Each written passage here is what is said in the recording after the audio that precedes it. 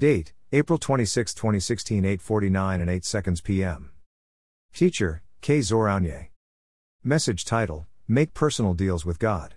Psalms 89:34 My covenant will I not break, nor alter the thing that has gone out of my lips.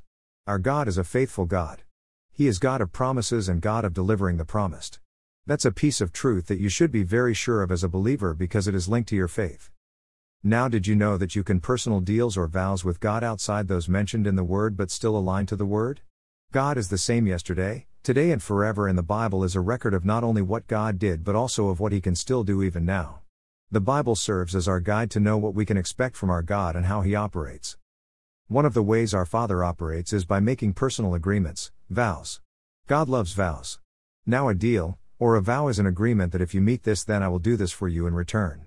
Don't take it as bribe or trickery, but observe carefully every promise made by God. There are promises that have conditions, and the only condition that God needs from you is to realize that He is God and that you worship Him as such.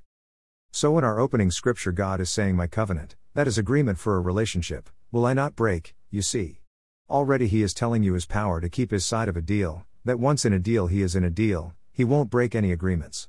He continues by saying He won't alter the thing gone out of His lips. How wonderful! Once spoken it stands, He does not take back His words, He always means what He says. So now we know that the best way of changing your life is to make God speak over it. However, since it is a covenant, it also lies with you.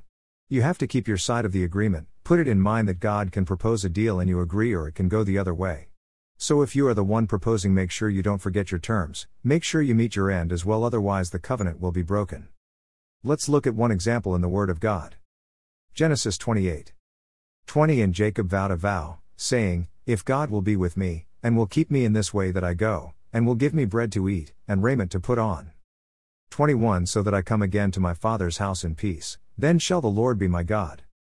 22 In this stone, which I have set for a pillar, shall be God's house, and of all that thou shalt give me I will surely give the tenth unto thee.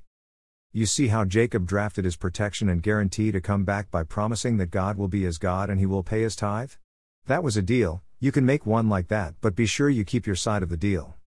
You might have made a vow and you didn't see it materialize. First, I suggest you check with its consistency with the Word of God, and second, you check how you meeting your side of the deal. Have a blessed day.